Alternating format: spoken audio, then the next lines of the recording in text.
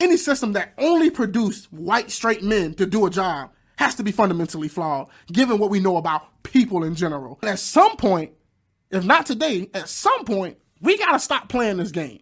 1 in a million to 1 villain. Too hot to be in the kitchen, I'll end up melting the ceiling. This video is brought to you by Hobby Lobby Apparel. Yeah, I said it, Hobby Lobby Apparel. If you're looking to make a statement politically, or you're just looking to show your support for local, independent American artists, and of course, looking to support the show at the same time, well, go over to HobbyLobbyApparel.com right now and start shopping. You can click the link in the description below or go to the link down at the bottom of the screen.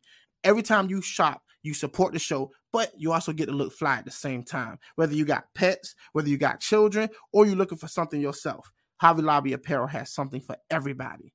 Now, let's get into the video. So this is Ben Shapiro. He released this video with Ezra Klein talking about identity politics. So I thought this was fascinating and something that I wanted to cover. So let's get it started. One of the points I make in the book is that presidential cabinets for the history were just all white men. And when that was going on, nobody said, identity politics, like only white men are being chosen for this. But then if somebody comes out and says, I think looks like America, or a cabinet that is 50% female, or whatever it might be, that all of a sudden is identity politics. So to your question about whether or not— I agree with that critique. Right. So this is why I'm saying that— Not your critique. I agree with the point. So I agree with the point that it is more identity politics to suggest today that we ought to, that in today's politics, forget about 60 years ago, I agree that it was unspoken white identitarianism to have only white males at the cabinet table. Agreed. Today, if somebody says two policies, one is whoever is most qualified gets into the cabinet. Somebody else says, I need a transgender person on this to pick my Secretary of Education, as Senator Warren recently sort of suggested. The secondary claim is to me significantly more disturbing than the meritocracy claim, no matter where things come down. Do you have any preference? I want to hold for a minute on the first question, then I'll go to your second. All right, so something here that I want to point out, right? And I think it's important to point out, right? So what Ezra Klein is saying is that in the past, therefore, white men were discriminating and only choosing white men to be a part of whatever the system, right? And that in itself was identity politics, right? And now that you fast forward to today and we're pointing out that Biden said something along the lines of, I want a trans person, or I want a woman or somebody to fill this role, then all of a sudden everybody says, hold up. That's too far. Now you're playing identity politics. And many of the people that say that, he's making the claim that they were for the identity politics before, but now they're against the identity politics now, right? But I don't think that he established that, right? Because many of the people who are allowed today, especially 18, 19, 20, 21, 22, or right, the voting ages, had no control or let alone was even interested in politics back then. But I guarantee you that the same people right now who are making the argument against identity politics would probably look back then and say the same thing. Just like Ben Shapiro just said that, hey, I don't agree with that either. And that was wrong. But identity politics is wrong, regardless of who plays it. We should all agree that choosing somebody based on characteristics that has nothing to do with the actual qualifications for the job is wrong, right? And at some point, if not today, at some point, we got to stop playing this game. I really do believe that. Question, which is, my point is simply that identity politics has always been part of America. Right, but it was kind of bad. It's very powerful. And it was bad. And I don't think you're going to get it out of the whole thing because people interact through not just the political system, but the world through their identities. But it's one of the— That's not true. Not every— If people can decide to walk through life without letting their identity be the first and foremost important thing about them, then anybody can do it. Isn't that not the left's whole message? That everybody should be treated the same regardless of their identity? That identity shouldn't matter at the end of the day? It's pretty much speaking counterintuitive to what the whole liberal message is. The worst things that has happened in American history is the unspoken white identitarianism. I agree that it has terrible dimensions, and I agree that it has, or maybe I don't agree, but I believe it can have good dimensions. Like everything in politics, it's complicated and it can go in multiple directions depending on who's doing it and whether or not the causes are going forward stand up to some basic analysis. I think in the— All right, so before I continue with that, let me see this one. If a significant minority exists, not hate groups, it stands to reason that they ought to have a place in our government. Representation matters. See, but David, that's a bumper sticker. That's a bumper. And the reason I say it's a bumper sticker slogan is, what if somebody made the argument that, hey, I think pedophiles exist and there's a group of pedophiles, so we should have pedophiles in the government because representation matters. Representation only matters. What I think really matters is diversity of thought and ideas, regardless of what your skin color is, regardless of what your label is. I think that's what representation should matter, right? You know, nobody want to justify Candace Owens being their representative in the Democrat side just because she's black. Her black skin has nothing to do with her ideas. So it's not about representation. It's about actually putting who are equipped and ready to take on a task and will do their best job at doing it. And I really think that's a bumper sticker slogan. It's just how much representation? Because if we really want to go crazy with this thing, we can go crazy with this. How about blondes? How about brunettes? How about very short people on the 5'5"? How about people who've been in car accidents? Like, we can go representation crazy, and we can just never end. At some point, you got to just say enough is enough. Let's just treat everybody as people, and let's let the best and the brightest of us do what they do best. And if you want to argue that there have been people on the side or the people on the right side who have ignored that, well, I'm here telling you right now, I don't justify that. Right? Play identity politics, and I darn sure don't like it when people on the left play identity politics. I don't like identity politics. When you see me, I want you to listen to my voice. I want you to listen to my words and my arguments and my ideas. Not to say, oh, there's a black guy there, and let that be my defining feature. I really don't like that. I am more than just a black man. If black is like the least interesting thing about my about me as a person.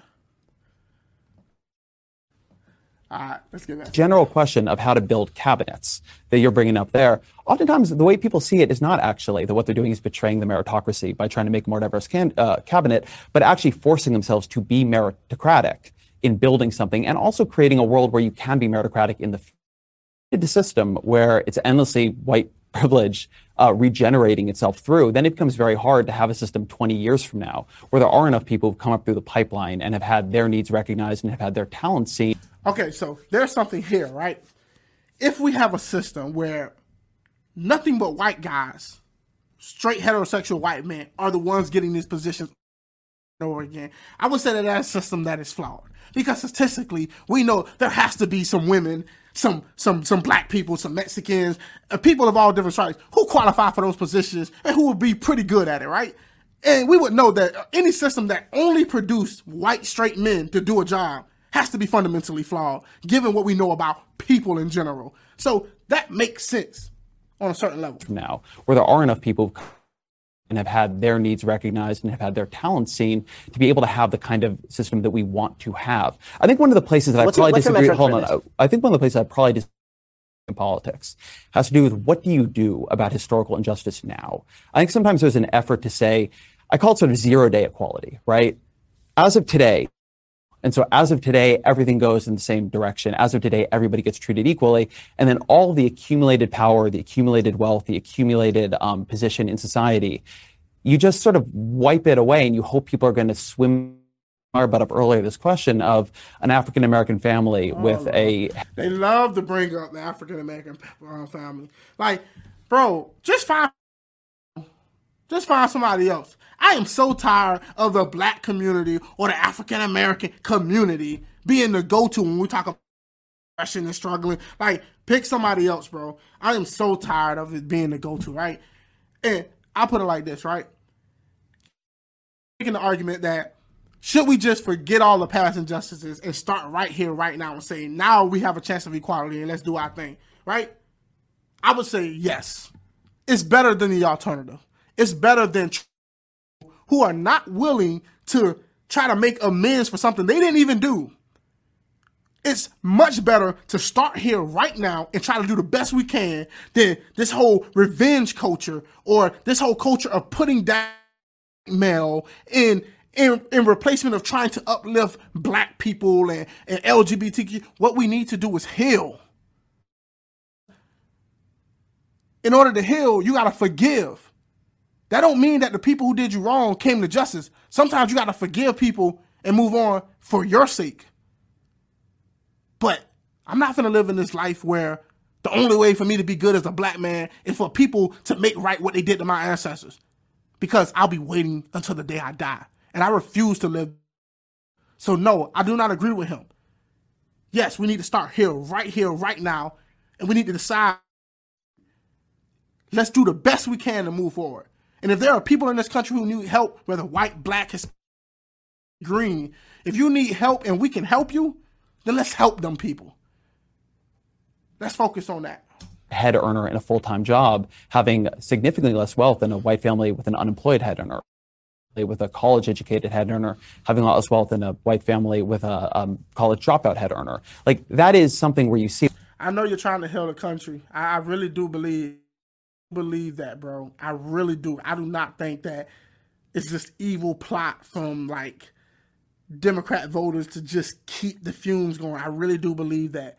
But I also at the same that it's not working. I really think this identity politics is having the opposite effect. Instead of people focusing less on what makes us different, people are focusing more. I really do believe that. Really do. Amen, Peggy.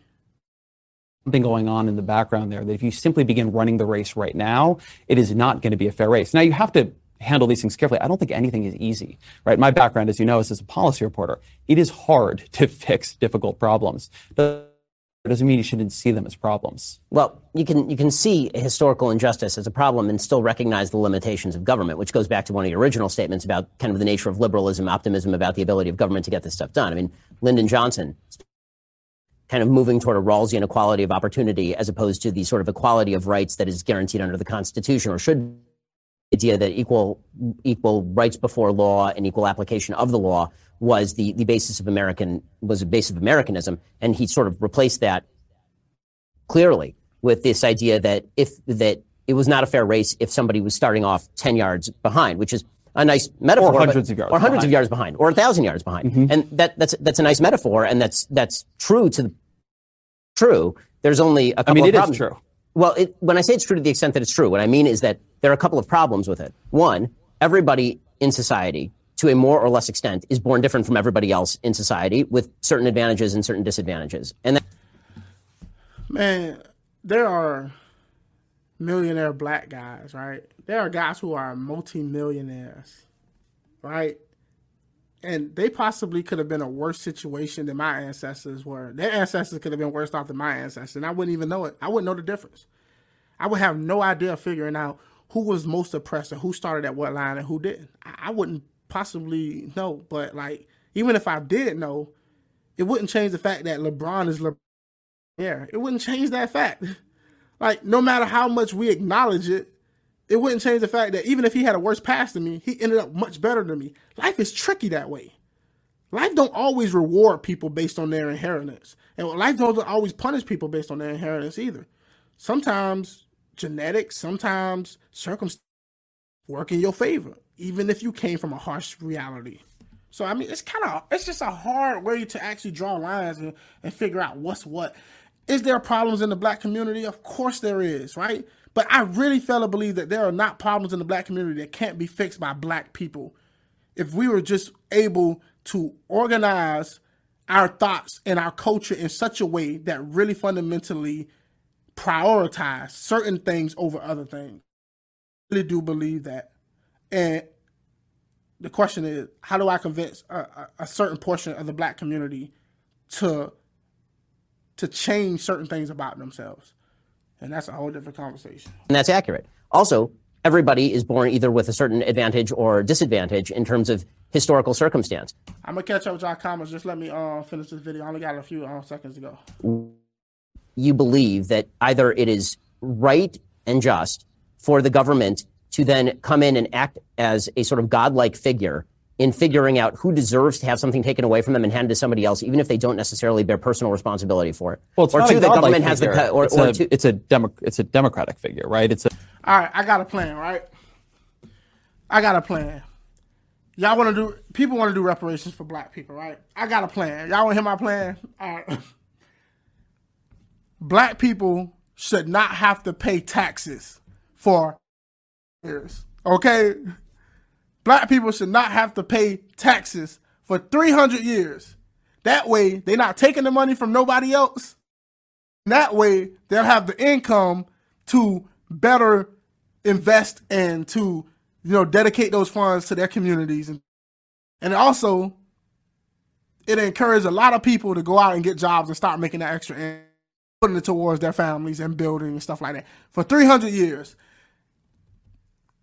It's wacky. It's out of there. The alternative to some of the things out here. And I think it'll do far less damage to people who don't want their hard-earned money being taken and given to somebody personally wrong to. Y'all let me know what y'all think about that. It's a figure that is imbued with the powers we give it through consent. But you don't believe, do you believe in pure majoritarianism? I mean, do you believe that I'm a lot closer to pure majoritarianism than where we are now. I mean, that's pretty shocking given the history of the United States. You want a fair greenlighting Jim Crow. Did you?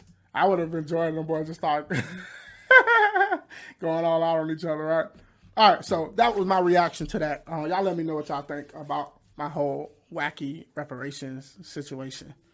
And that was Ben Shapiro and Ezra Klein talking about identity politics. 1 in a million to 1 villain. Too hot to be in the kitchen. I'll end up melting the ceiling.